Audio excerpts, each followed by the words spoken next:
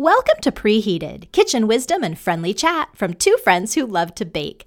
I'm Stefan Cohn in London. And I'm Andrea Ballard in Olympia, Washington. Every week, we celebrate the successes, failures, learning, and laughs that go hand in hand with baking for those we love. This week, prepare to be amazed. That's right, we're getting corny with one of the world's most beloved ingredients in ways you may never have tasted it before. First up is a heritage cake that's perfect for dessert or breakfast and melds corn with berries and ginger. And speaking of farmers market favorites, we'll stick to one of our 19 for 19 baking resolutions when we take a deep dive into what's in season in both the northern and southern hemispheres. So put the kettle on and get ready for some sweet talk.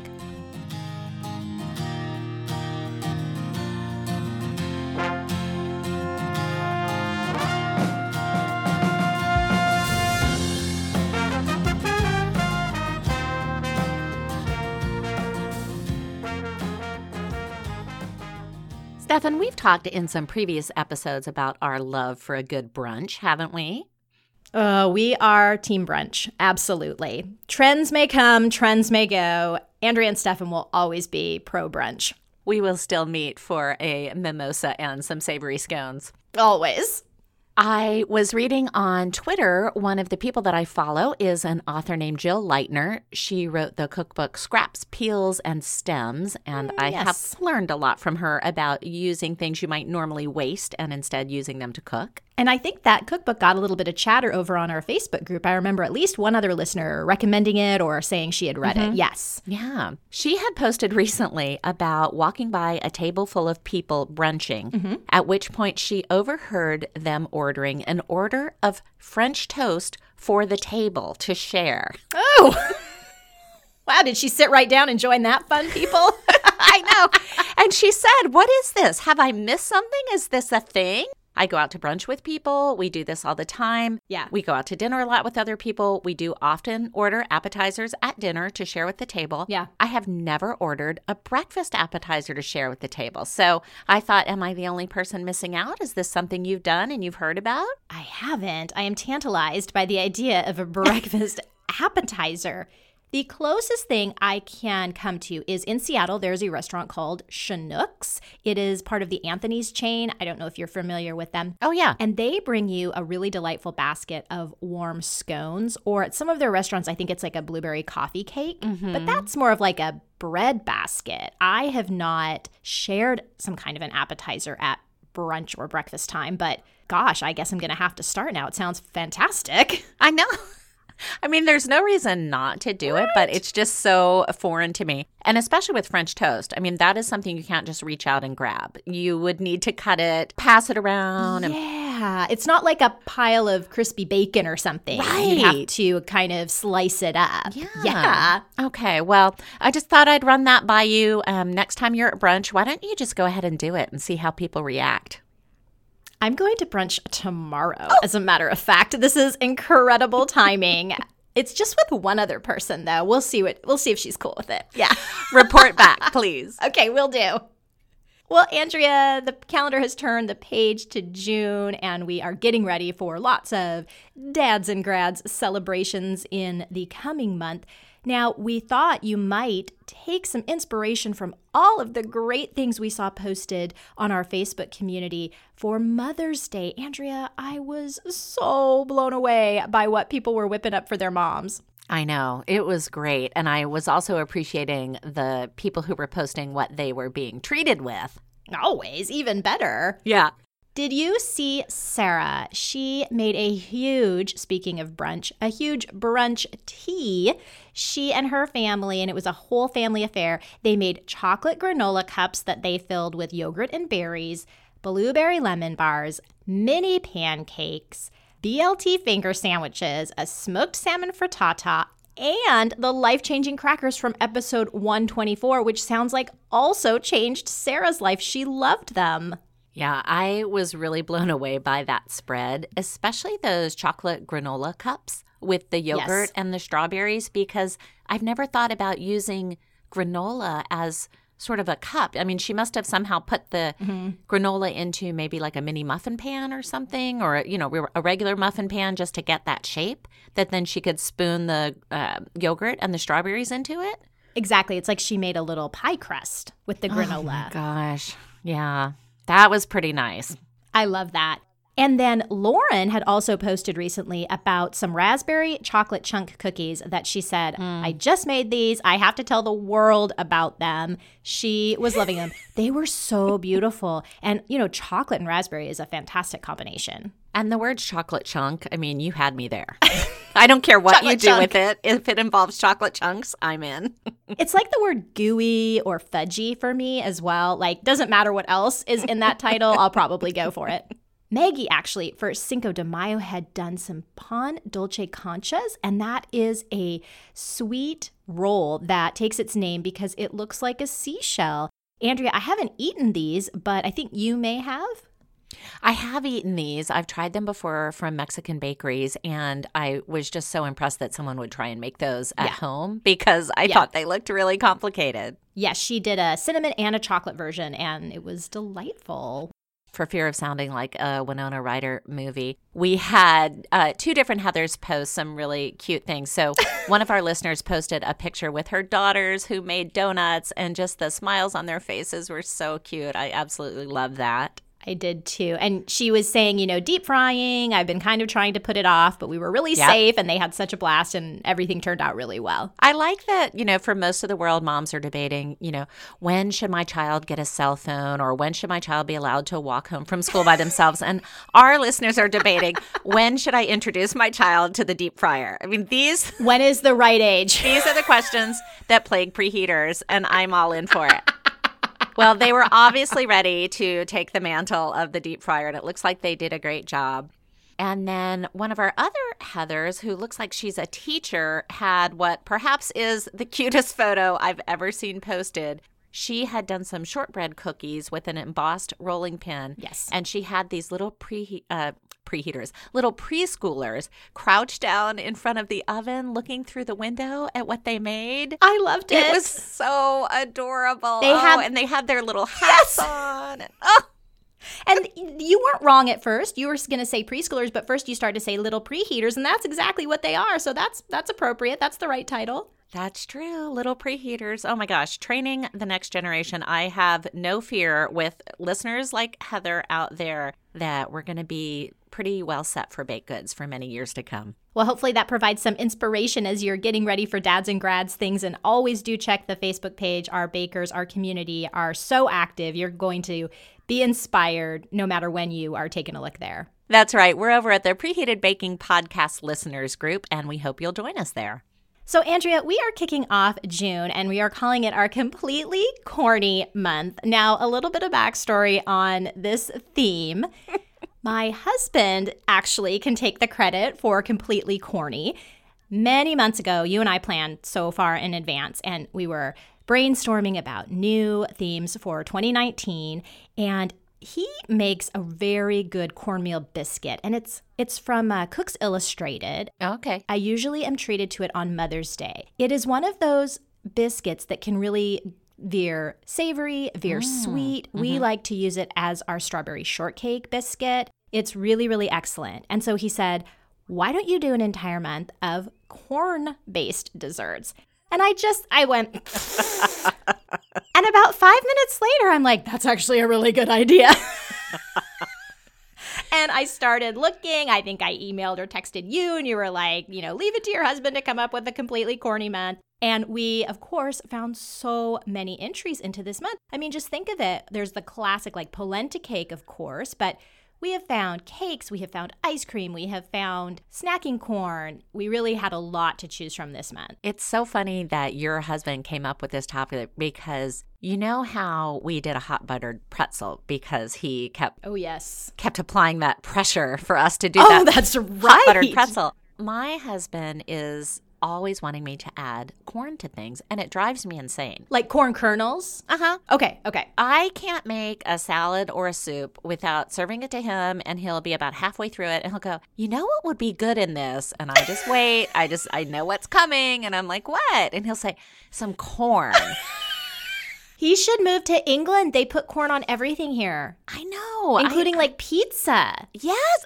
Yes. He has begged me to put corn on pizza, and I have put my foot down. Gosh. I can't do that. it. I can't do it. I just thought when I saw your note, listeners, we, little behind the scenes info, we collaborate with each other over Google Documents so we can, kind of share our thoughts with each other. And same thing, when I first saw your note about completely corny, I just started laughing so hard because I thought, finally, my husband is going to be vindicated. And then when I saw it was your husband's idea, I thought that was perfect. Perfect that it's for Father's Day. Little homage then to both of them. Well, we are starting off with a vintage cake. It comes from Julie Richardson. She is the author of the cookbook by the same name. It's called Vintage Cakes. Andrea, you actually gifted this to me a few years ago, I think while I've been living in England. I did, yeah. And Food 52 Baking Club actually covered this cookbook in a recent month. I think it was maybe February, March of 2019. So I've also seen a lot of bakes coming out of this book. It's really lovely, and it's the kind of cookbook I most enjoy because it has a lot of the history. And this one we're doing is called A Berry Long Cake with ginger crumb. Lots of delicious sounding ingredients there. And I believe she said this was inspired by an original recipe from the 40s from the good old Betty Crocker cookbook.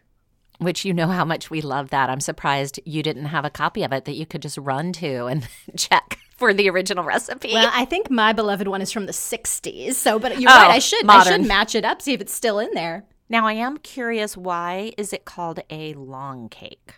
It's opposed to a short cake, which this actually kind of reminds me of. And it was also because you could really stretch these ingredients to make it last longer. Did I pass that test? Is that right? Is that what you think too? Yeah, okay. That is interesting. It doesn't have a huge ton of ingredients, so that does make a lot of sense to me in terms of how much fruit is being used for a whole cake. It's only a pound of berries. Yeah, and I might use some frozen berries. I know that some of these soft fruits are coming into season, but I also really rely a lot on high quality frozen. And that way I can mix in maybe a little bit of blackberry, a little bit of blueberry, a little bit of strawberry, a little bit of raspberry. What are you thinking there for your berries? I'm not sure what berries I'm going to use. June is the time of year when my local strawberries come into season. So, of course, that would be perfect. I also love raspberries. I love blueberries. I love blackberries. I love that she does not specify. She just says 1 pound of berries, left whole if small or sliced if larger, 6 cups prepped. So I really think you can go to town and use whatever you want. And I agree, you can use frozen berries if you want to. And this cake really has 3 components. We just talked about the fruit topping, which also has a little bit of sugar there, and then kind of your choice of some brandy or vanilla extract. Well, that's an easy choice. Well, do you know what I thought I might use here? Tell me. Can you guess something we made back in December that has fruit and alcohol? Oh, our cherry cordial?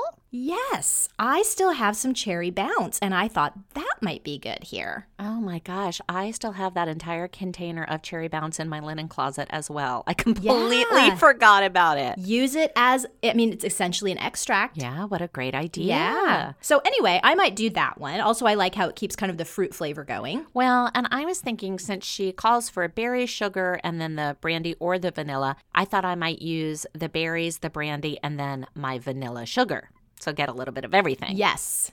So the next element in the ingredient list here is for your topping, and that's kind of like a crumble topping is what it reminds me of, Andrea, that you might do for a pie. It has those ingredients: packed brown sugar, all-purpose flour, the nice diced candied ginger, which I just love, and then some butter cut into small cubes.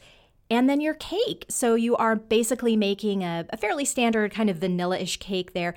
But of course, it has our star ingredient. It has 1/2 cup or 2 3/4 ounces of fine cornmeal.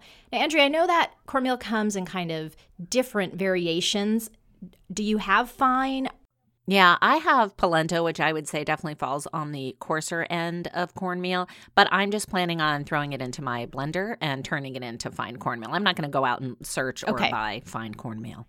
So then some sugar, baking powder, more ground ginger, some salt, butter, eggs, and whole milk. Andrea, it was funny when we did our bake-along last March, when you were at my house in London, we discovered that you always stock whole milk while I stock semi-skim or skim milk. And so you'll be all prepared. I'll have to go get some whole milk. That would be true were my daughter to maintain a consistent outlook on life. But being a teenager, she varies often. And a couple of months ago, she said to me, you know, Mom, I think I want to switch to 2% milk. And she's the primary milk drinker in the family. Got it. Yeah, I only use it for baking. And so I thought, well, she's really the one using, 80% of it. And so I now, too, am stocking 2% milk instead of whole milk. So I don't know. I'll either go and buy one of the smaller containers of whole milk. Yeah. Or I might try and do a little magic of doing the 2% and maybe tossing a little bit of half and half in there. Ooh, that is a little magical. I like that. A little magical. Yeah. We'll see. So then it's pretty straightforward, really. You are greasing a 2.5 quart square baking dish or a 9-inch square cake pan with some butter, preheating your oven, macerating those berries with the sugar and the brandy or the vanilla, making your topping, sticking that in the freezer while you make up your cake batter. I don't think anything here is really jumping out at me, Andrea, until you kind of come to the assembly here. Yeah, the assembly is different than what I'm used to. I guess I assumed we would either be mixing the berry mixture into the cake batter. Yeah. Kind of in the tradition of the upside down cake or the horribly named dump cake, that you would put the fruit layer on the bottom and then the cake layer on top of it, and then the fruit would sort of bubble and rise up through the cake. But alas, neither of those is true. Right. You're putting the cake and then the berries and then the topping. Yeah. So this is going to be different and interesting. I'm looking forward to it. And it does say, bake until the berries bubble and the cake is firm. Ignore those places where the crumb topping has melted into the cake, since it's hard to tell into those oh-so-buttery spots. I did take a look over on the Food 52 Baking Club and read some reviews, and a couple of people said that they used a clear pan. Glass. Not a clear pan. A glass pan, thank you, so that they could more readily tell whether or not the cake was done. Oh, that's a good tip. Yeah. I guess you're taking a closer look. Maybe the toothpick test isn't really going to be a good one to do here. I'm excited. I've never used cornmeal in a recipe where cornmeal wasn't the dominant ingredient, such as, cornmeal pancakes or cornmeal biscuits or cornbread. I'm really curious how cornmeal is going to influence and shape the flavor of this cake. Right. I mean, we did Jamie Oliver's polenta cake last season, but that was so heavy on the cornmeal. This is more of a side note. The cornmeal in this recipe is only half a cup, whereas the all-purpose flour is a cup and a half. So it's only a side note, not the primary stirring ingredient. That's right. And I'm, for one, very excited about all this ginger. It's one of my very favorite flavors, and I think with those berries, it's going to be really great. And one of the exciting things for me, I don't know why, but I actually have diced candied ginger in my pantry. Not diced. It's chunked. Yeah, like big cubes, kind of. Yeah. Mm-hmm. It doesn't say that on the label because that's not very attractive sounding. I think it just says candied ginger. I must have bought it for a recipe, or I think I might have bought it. I've heard that it can settle stomachs, and my daughter still sometimes, gets a little car sick. Yeah. So maybe I was thinking about it for that, and I tasted it, which I had never just eaten it plain, and it's really good, and it packs quite a spice. Oh, yeah. It's spicy. Yeah. It's almost like a gumdrop. Yes. But in ginger form. Yeah. Yeah, I love that. Though I alluded to the fact that this came from the cookbook Vintage Cakes, it is reprinted on Oprah.com, of all places, so that's where we're linking to for an online version. That's right. Well, remember, we'll have that link to these recipes in the show notes for this episode, which is episode 127, also on our website, preheatedpodcast.com, and in our Facebook listeners group. Andrea, it was one of our preheated 19 for 19 baking resolutions to eat and bake seasonally. And while we're trying to plan bakes throughout the year with those criteria, we thought we'd also start doing a periodic rundown of seasonal goodies to help everyone keep the freshest ingredients top of mind. That's right. And even though shoppers can often find imported products throughout the year, we think produce just tastes better when it's local and in season. Though availability varies regionally, of course, here's a general idea of what our listeners in both the northern and southern hemispheres can expect to get their hands on in the coming weeks. let's start down under, where winter has just started. What's fresh and delicious in the southern hemisphere, Stefan? Well, none other than your favorite, Andrea, citrus. Grapefruits, lemons, limes, oranges, and kumquats, among others, are rolling into the markets right now. And we've done so many citrus recipes over the years. I think these fruits might be our unofficial mascots. Yeah. Of course, we devoted an entire month to citrus last April, and we loved our sunny lemon bars from episode 71, our coconut tapioca pudding with mango lime sauce from episode 72, and of course, the Sussex pond pudding, both the traditional and Instant Pot versions, in episode 73.5. And more recently, of course, we tried the triple layer orange marmalade cake in episode 122. And I even developed my own ruby red lemon grapefruit curd, which you can find on our newly revamped recipes tab on our website, preheatedpodcast.com. And please don't forget my life-changing season 1 blue ribbon winner, the lemon drizzle cake from episode 45. Also in season in the Southern Hemisphere are kiwi, apples, and pineapple. We made our own pineapple Dole Whip in episode 79. You tackled Waitrose's Golden Kiwi Jam in last summer's Quick Bite episode 86. And apples make a regular appearance on our show. Remember the apple dumplings from episode 46 and the tarte tatin from way back in episode 15. Moving into the Northern Hemisphere, where summer is beginning to bloom, we are spoiled for choice with a wide variety of fruits. Strawberries, apricots, cherries, plums, peaches, nectarines, raspberries, gooseberries. I think we've tackled just about all of those at some point or another, haven't we? I think so. What immediately comes to my mind is one of our favorite historical recipes. It was the raspberry flummery from episode 12. Oh, yes. But also, how about the unusually delicious plum meringue we made back in episode 92? Oh, so good. Yeah, that was the one that was like the hybrid of fruit cobbler and meringue, and we both loved it. And we still have not run across anything remotely like that. I know, very different. Yeah. Mm-hmm. And of course, last September was Stone Fruits Month, and we tackled a show-stopping peach pie in episode 92, and Diana Henry's apricot, peach, and blackberry crumble in episode 93.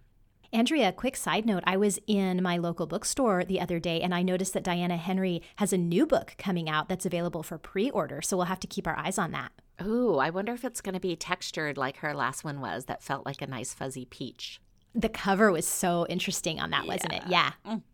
Well, speaking of England, it's elderflower season, and this may be the year I head to a quiet country lane and forage for some to make my own homemade elderflower cordial. Wow. Remember our fabulous lemon elderflower cake from last season's episode 77, celebrating the royal wedding of Prince Harry and Meghan Markle, now the Duke and Duchess of Sussex, and of course, proud parents to baby Archie. Oh, that's right. Do you think those titles come with a lifetime supply of Sussex pond pudding? I can only hope. Though it's not a fruit, spinach is also coming into season, which reminds me of our lemon spinach donuts from last January's episode 108, the perfectly titled Little Green Goddesses. They were cute and delicious and healthy. I'd eat those as a breakfast appetizer. Oh, for sure. I thought it was interesting to note that rhubarb is in season in both the southern and northern hemispheres right now. So listeners in either location could consider whipping up a delicious rhubarb pie. And if it's summer where you're listening, you could also try Joy the Baker's strawberry rhubarb pie, which we talked about in episode 66. Speaking of strawberries, we can't forget to mention the roasted strawberry buttermilk ice cream from episode 30 or the strawberry icebox cake from episode 83.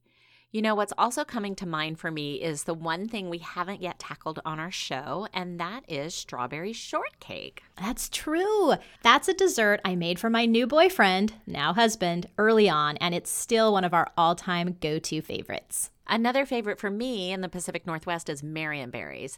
These are available for just a few short weeks every year, and I load up on them and make Marionberry pie, which I talk about way back in episode 16, or my latest invention, a Marionberry coconut crumble, which you can find in the recipe section on our webpage. Listeners, I hope we've offered up enough inspiration and encouragement to help make the most of seasonal goodness wherever in the world you're listening. And please do drop us an email, hosts@preheatedpodcast.com, to let us know what's fresh and delicious for you right now. We'd love to know. Well, the timer's buzzed, and we've got to get the icing onto this episode. We release new shows every Monday morning, and next week we're scooping up slices of our berry long cake, then pulling out our popcorn poppers for a new take on caramel corn, zebra corn. And speaking of cakes that are perfect all day long, we'll chat about brownies for breakfast and other bakes that can pull double duty. Thanks so much to Anne-Marie Russell for supplying our theme music. You can find Anne-Marie at annemarierussell.com and on Amazon and iTunes. Listeners, if you'd like to get an email and a link to our full show notes every week when our episode is released, subscribe to our newsletter by visiting our website, preheatedpodcast.com. You can also find us on Facebook, Twitter, and Instagram, where we're at PreheatedPod. If you like our show, please do tell a friend and subscribe, and consider ranking and giving us a 5-star review on Apple Podcasts, Google Play, Spotify, Stitcher, or wherever you download our podcast. Until next time, I'm Andrea Ballard in Olympia, Washington. And I'm Stefan Cohn in London. Thanks for listening, and sweet dreams.